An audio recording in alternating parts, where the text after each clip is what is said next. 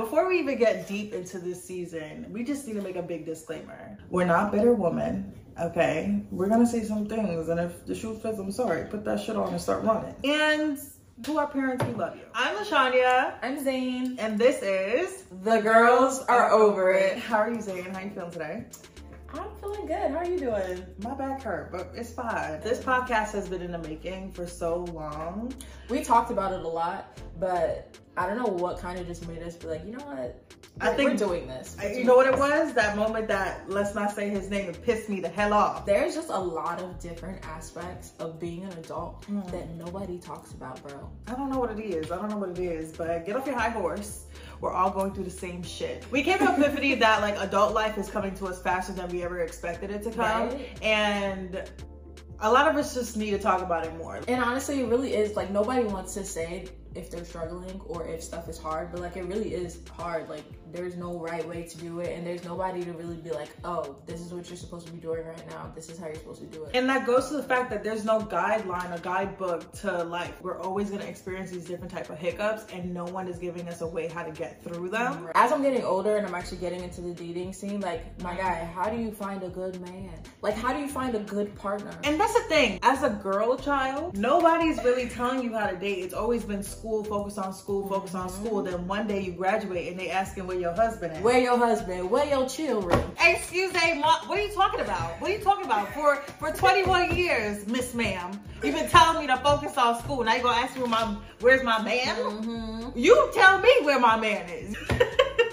There's so many different things like red flags and friends and people in general. Red flags and people. Can we all talk about the fact that our parents used to tell us, I don't like that person, you shouldn't hang around them. But they never told you why. Another thing that I've low-key struggled with since graduating college is like trying to figure out who I am. Like, up until you graduate and you're like doing everything on your own, working for yourself, making your own money, you're honestly told who you're supposed to be. All your life by your parents. All your life. Your mama, I know your mama used to say, I know you better than you know yourself. I feel like it starts out in the beginning of college. Yeah. When you're away from everyone, you're away from your family, but it really hits after you graduate. Even just this whole like idea of, I don't know, I'm gonna call it an identity crisis because that's low-key what it is. Like that honestly ends up leading into like imposter syndrome. Comparing yourself to other people, feeling like you're not worthy of the things that you have or worthy of a certain career path or whatever. And that's another part, navigating the workforce. Right. Like most people are not, like, I really did not know how to, what is a W-4? What is a W-9? What is these 2s and 3s and 5s? Or just in general, people are just ending up in careers that they didn't want to be in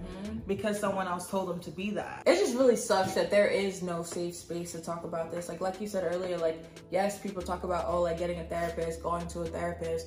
It's one thing to like get yourself over the hump of being judged for having a therapist. It's another thing being able to share that with other people. Especially in the Black community, nobody takes mental health seriously. At all. It's all a joke. Yeah. And I don't understand that, because how could your leg hurt or your arm hurt and you ready to rush to the doctor but don't think there could be a chemical imbalance in a loved one?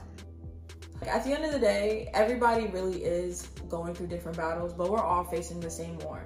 Like, there needs to be a safer space.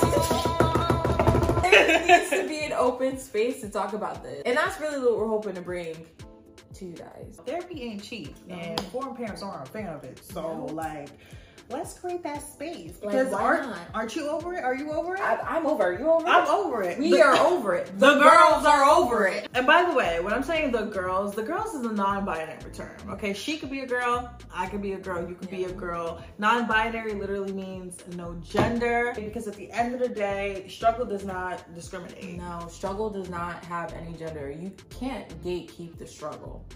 So let's talk about it.